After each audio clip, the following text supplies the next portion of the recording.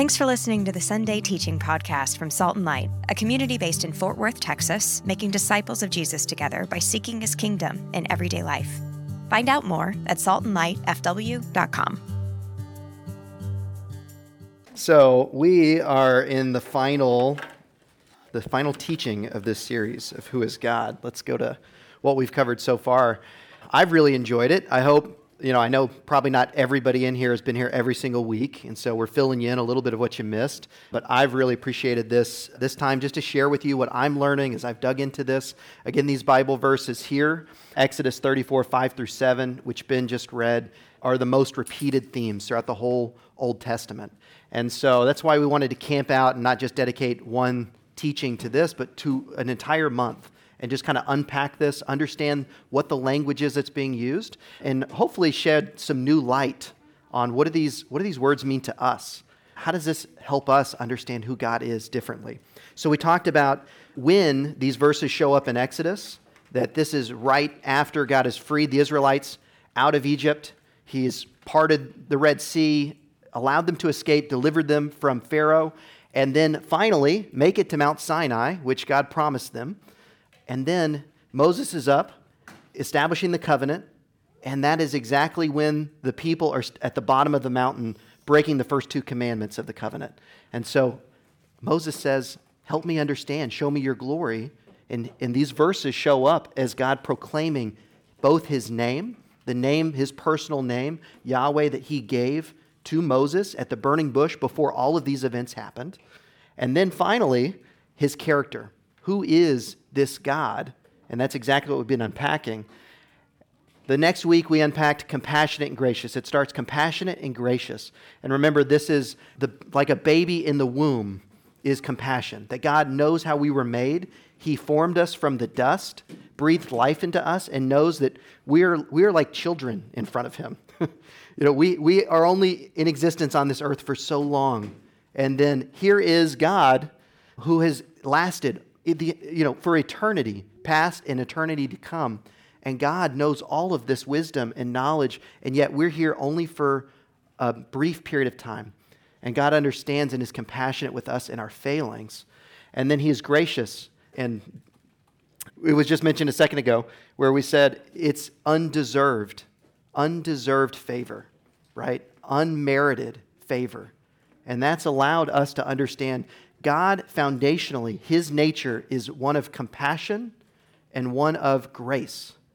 And outflowing from those are the final things we covered last week, that he is, because he's so compassionate and gracious, he is slow to anger.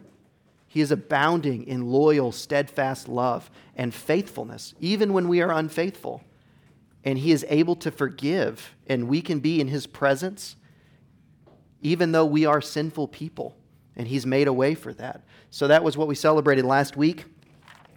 We've already read the verses. I'll just highlight what we didn't cover. Last week was these three words. So we said God forgives. He is a forgiving God.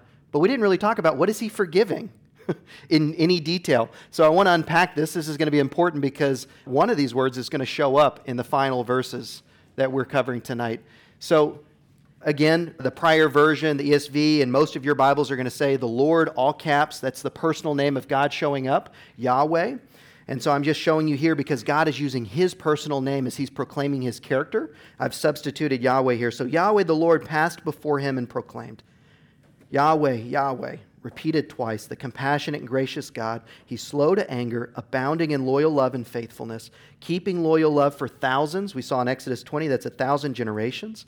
Forgiving three things: iniquity and transgression and sin. So I want to unpack those three for you so we can appreciate what is God actually forgiving. Next slide. These little images you're going to see on the right side here, they all come from the Bible Project. It's a series they call Bad Words in the Bible. So sin, transgression, and iniquity are all bad words in the Bible that they unpack and give additional meaning. So if I'm kind of going quickly through this, you can go watch those videos. I encourage you to do that. And typically there's about 3 or 4 podcasts. If you want kind of a deeper dive into any of these topics, you can find the podcasts that accompany it. But here, sin. Sin is kind of just the more broad term. You're going to see this so often in the Bible, and we all understand. We see it. What does it really mean? And so they unpack the best way to understand sin is missing the mark, right? We're supposed to be God's imagers. God allowed us the responsibility to be His images on the earth. And yet, we miss the mark. We do not image Him perfectly. Only Jesus did. So we fail to meet that standard. And these are, as you know, if you've been going through the Galatians study, we understand Paul's talking about the spirit versus the flesh. And these are selfish, fleshly desires that are natural to us as humans that push us to miss the mark. And Paul is encouraging us in the book of Galatians to walk in the Spirit, in step with the Spirit. And so we see sin is rooted in selfish desires. And the 10 Commandments are set forth as a way to love God and love people. And yet we fail to do that. That's the basic point of what God has asked us to do. So we miss the mark. Like an example here would be somebody like an archer aiming for a bullseye. If I were doing that, I would just completely miss anything I was aiming for. I'm not good at it. But my kids do archery in the backyard. They've not hit anything yet, though. Have you? Hit the fence. All right. That's good. So sin as well, you could listen to the video to unpack this further, but it's both intentional and unintentional. In Exodus, in the sacrifices that the Israelites are told that they can do to take care of the sin that they have, they can do sacrifices both for intentional sin and unintentional sin. And on the Day of Atonement, sin, transgressions, and iniquity are all taken care of in the ritual of the Day of Atonement, as well as unintentional sin. Very important. So God forgives sin. God forgives sin. We're going to take the next step forward into maybe a deeper level of sin, or a specific type of sin of missing the mark, is transgression. And so this is a very relational type sin. We transgress against God. We transgress against our neighbors and our spouses and our kids. It creates distance in our relationships when we do things that are, you could say in the worst extreme, are stabbing our friends in the back, right? Or, Piper, what's up? I usually hit Charlie and bite him sometimes. Piper, that is a perfect example of a transgression. So she said sometimes she hits her brother or bites him, right? That would be a transgression. It creates distance, right? Do they want to be closer to you after that or further away? Usually I just run at him and then just jump at him. Okay, that's great. So a betrayal or a breaking of trust, this is transgression. Transgressions are types of sin. Not all sins are transgressions. Right? So sin, this broader term about how we miss the mark. Transgressions are things where we're betraying trust. People that trust us. And we can do transgressions not only against other humans, but against God.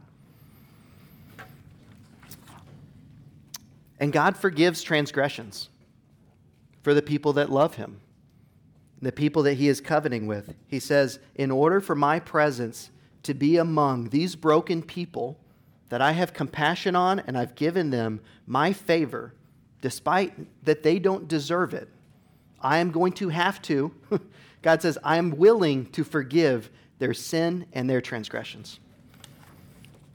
All right, we're going further up the stair step. Iniquity. So I've added some words from not just from the video on iniquity, but I did my own study and just looked at where is this word showing up in Scripture. And these are all the things. So when you think iniquity, I want you to think almost the worst of the worst, right? You're looking at evil, abomination, people who are filled with wickedness. They're twisted, depraved. They are full of pride in their wickedness, showing contempt to God and arrogance, repeatedly, persistently, willfully in rebellion, doing heinous crimes, hating God and blaspheming God. Will God even forgive iniquity? And that's exactly what we read. For 1,000 generations, God is so compassionate and gracious and desires so much to keep his promises and to be among his people through the wilderness and to take them along the journey to the promised land, that he is even willing to forgive this. That's what he says. Yeah. Of course, for those that love him, those that repent and turn from these sorts of things, this in their past, God will forgive. So let's, next slide, we'll go to, again, so that's the three words. God is willing to forgive iniquity, this level of corruption and twistedness, our transgressions, when we bite our brothers, and sin, when we just miss the mark and we don't image God perfectly. God is willing to forgive these things and shows this kind of loyal love to his people for 1,000 generations. So it begs the question, does God not hold people accountable? Is there no repercussions or consequences for sin? Right? And that's where we get to our final verses. It says in Exodus 34:7, one of those words shows back up, and that's iniquity. God will by no means clear the guilty, visiting the iniquity of the fathers on the children and the children's children to the third and the fourth generation. So we saw he's slow to anger. When people sin and they transgress, and even when they have iniquity, he is still slow to anger to a degree, especially for those who love him and he's covenanted with. But those who hate God, we see in other translations, those that hate God, he will not clear their guilt. This should be a good thing, right? This should be a good thing when people are doing the sorts of things that we laid out that means iniquity. When they're doing those sorts of things, we're talking, just picture in your mind what that would mean. Of course you would want God to be able to not clear the guilt of those who are unrepentant and willfully doing those things and evil. And of course, I think we all know the experience, and we experience it, natural consequences to sin, right? When you transgress a relationship, when you bite your brother, Piper, it takes some time to heal. There's a natural consequence that happens. But God is here showing his character of not clearing those who are guilty and who do not repent of that sort of iniquity. So he's going to need to deal appropriately with iniquity. So there's a couple things, the verse itself, we read it the first week, and every week since then, and we have not dealt with some of the confusing things in this passage. Children's children, what did iniquity mean? We had all these different things we needed to go through. So I want to cover some questions that this raises. First is what this saying that children are punished for the iniquity of their fathers, right? So that's one question that it raised for me, and the answer is no. Ezekiel 18:20, which is referencing Deuteronomy 24, which is even earlier. So this is not a change in God's approach. It says that the child shall not share the guilt of the parent, nor will the parent share the guilt of the child. The righteousness of the righteous will be credited to them. So if the children are righteous, it will be credited to them. And the fathers, the wickedness of the wicked will be charged against them. This is very unlike other gods at this time. And so we talked about this comparison of the God, and his proclamation of who he is stands out against all the gods that he just delivered them from in Egypt, all the gods in the surrounding nations. This God, the one who has created the whole universe, over and above any spiritual being that they could have been worshiping at that time, and would have been the creator of anything on earth or in the heavens. So anything that's being worshiped, This God is different, and he stands out because he is not holding children accountable or asking his people to sacrifice children for the sins of the father. He says the wickedness is going to be charged against the father, not the children. So when it says visiting the iniquity, we need to think something different. He's not taking a punishment that's due to the father and also punishing the child and then the children's children. So we need to look at this word a little deeper. Visiting the iniquity is, another way to say it, is to carry their iniquity. So he is making them carry the iniquity. And the best way to understand this, if you look across other scriptures using this term, it's to experience the consequences.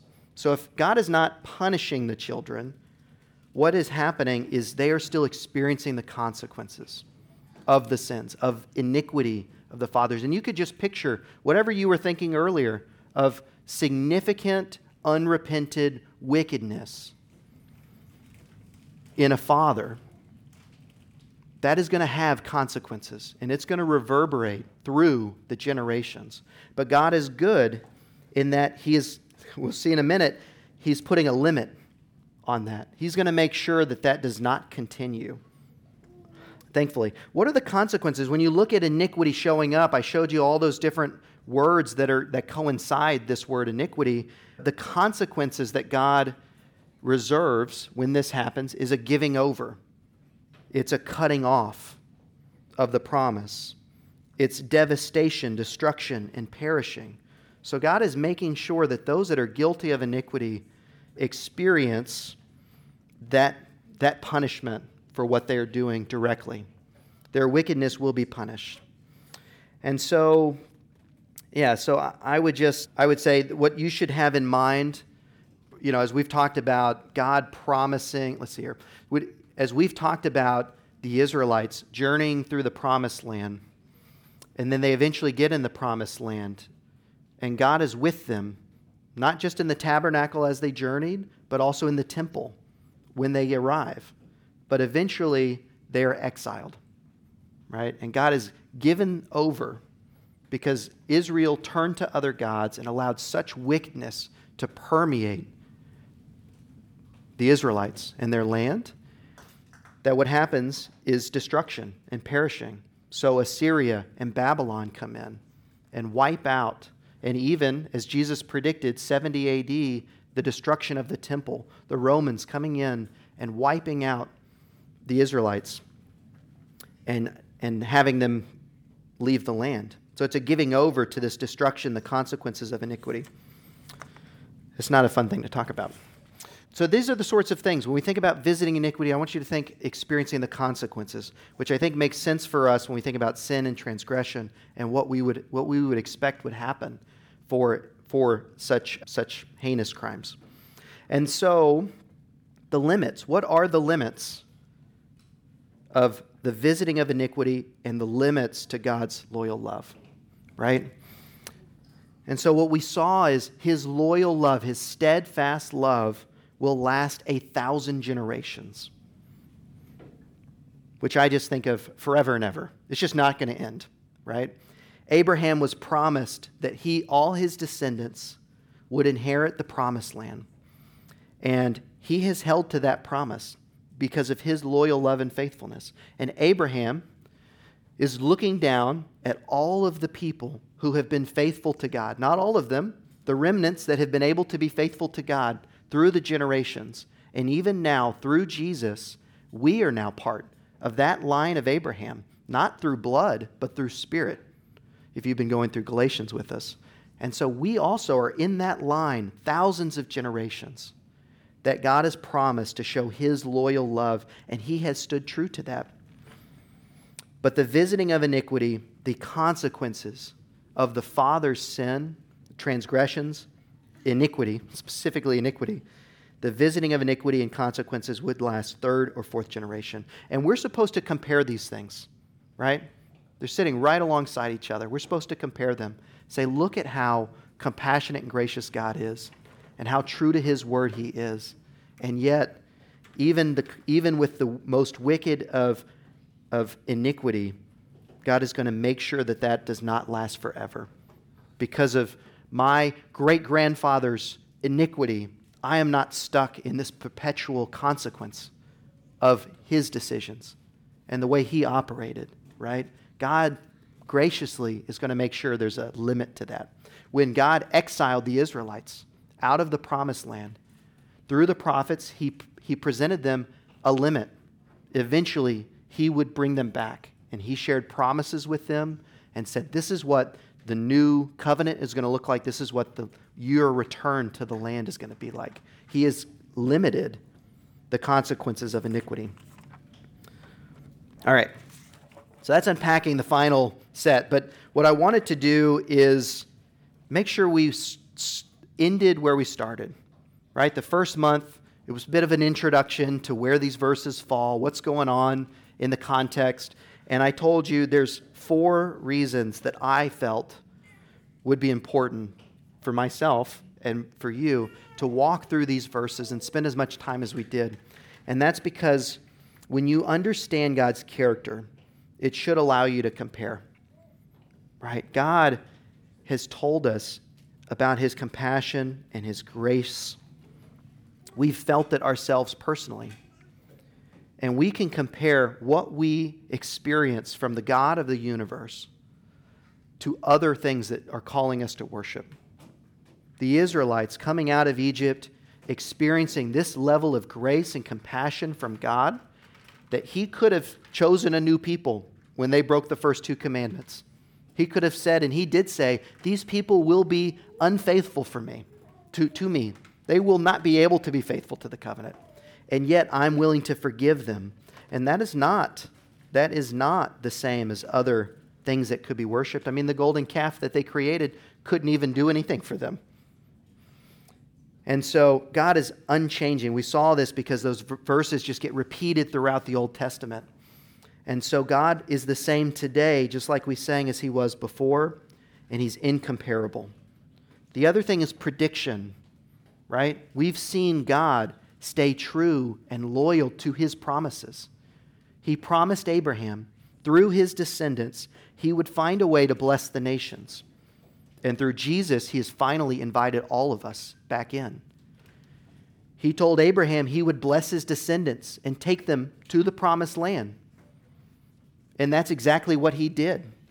And they forfeited it a couple times. But that's what he did. He is faithful to his promises. From Abraham to the Israelites to Jesus and all of the nations. And so we can predict, as we saw last week, that God is going to be faithful to the promises he's already made to us that have not come about yet. The new Jerusalem, the new promised land, the new heavens and the new earth. These are not things that we just put our hope in that are empty. God has been faithful to his promises, and he will be faithful again. And then, very importantly, reflection, right? We said we're imagers of God. The most perfect image of God was Jesus. And so as we attempt poorly to reflect God, reflect Jesus into the world, we're going to do that imperfectly. But that's what knowing his character is. It allows us to know and fine-tune how do we not miss the mark? How do we make sure that we are moving in a direction of being sanctified and looking more and more and imaging God to the world? And we said last week, it's not about being more slow to anger. It's not about trying to figure out, how do I forgive people better? Those are good things. But if you really want to be slow to anger, you want to be more loyal and faithful, you want to be abounding in steadfast love, you want to forgive people, even forgive iniquity, as God does, which I don't expect any of us would be able to without the grace of God to do. We have to start with compassion and grace. We cannot manufacture being more forgiving. We cannot manufacture being more loyal. We have to become and see through God's eyes, how do we become more compassionate? How do we see people like dirt creatures, or like on the Bible Project, you'll hear we're all just dirt bags, right? We're just made of dirt. God breathes life into us. And so when I fail to meet the goal of treating my wife well or vice versa, how do we forgive each other? It's having compassion on one another. How do we stay together? It's by saying, you don't deserve my favor. I don't deserve your favor. But I'm going to give it to you anyway out of the strength of the Spirit in me. And it's only by the Spirit that us as humans, fallible humans, that we can do that. So it's compassion and grace, and all of those things are overflows of compassion and grace. And then finally, empowerment. We saw that Moses, and this is my ask of you and me, that Moses, he went up the mountain and he stood before God, and God had been with him. God had used Moses to deliver the Israelites, to stand up to Pharaoh and to say, let my people go, and used him to do miracles,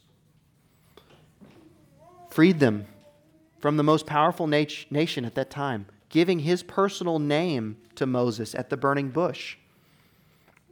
And yet, after all of that, Moses still stands before God and says, I want to know you more. I want you to show me your way. He says, I want you to show me your glory. And that happens immediately before God shares. He proclaims his name and he shares who he is. He shares his glory. So we need to seek his glory. We need to rest in his name. All right, so this series was Who is God? I hope you have this better understanding of who God is. I know I do. There were a lot of things that surprised me as I went through this, and I realized I just did not appreciate the character of God at the depth that I needed to, with how important, again, those verses are the bedrock, the anchor that the Israelites came back to and said, has God forgotten us? Is God with us? And they went back to these verses and said, no, this is who God is, and knew that. So Yahweh in the verses we read, he's proclaiming his name. And then we also proclaim his name and also his death. And so let's look at that. Joel chapter 2, Joel's one of the prophets, and he's talking about what the new covenant is going to be like. It says the Spirit is going to pour out on men and women. People are going to be prophesying. People are going to be doing miracles in the name of the Lord. And Joel says, and everyone who calls on the name of the Lord, that's Yahweh, will be saved.